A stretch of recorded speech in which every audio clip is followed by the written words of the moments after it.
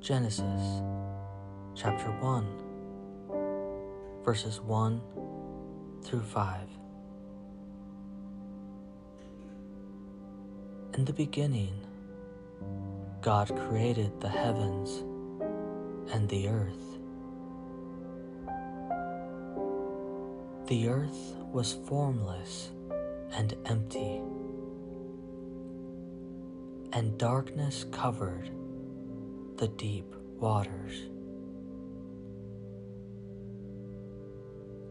And the Spirit of God was hovering over the surface of the waters.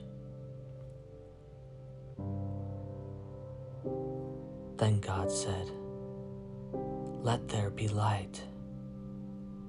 And there was light. And God saw that the light was good.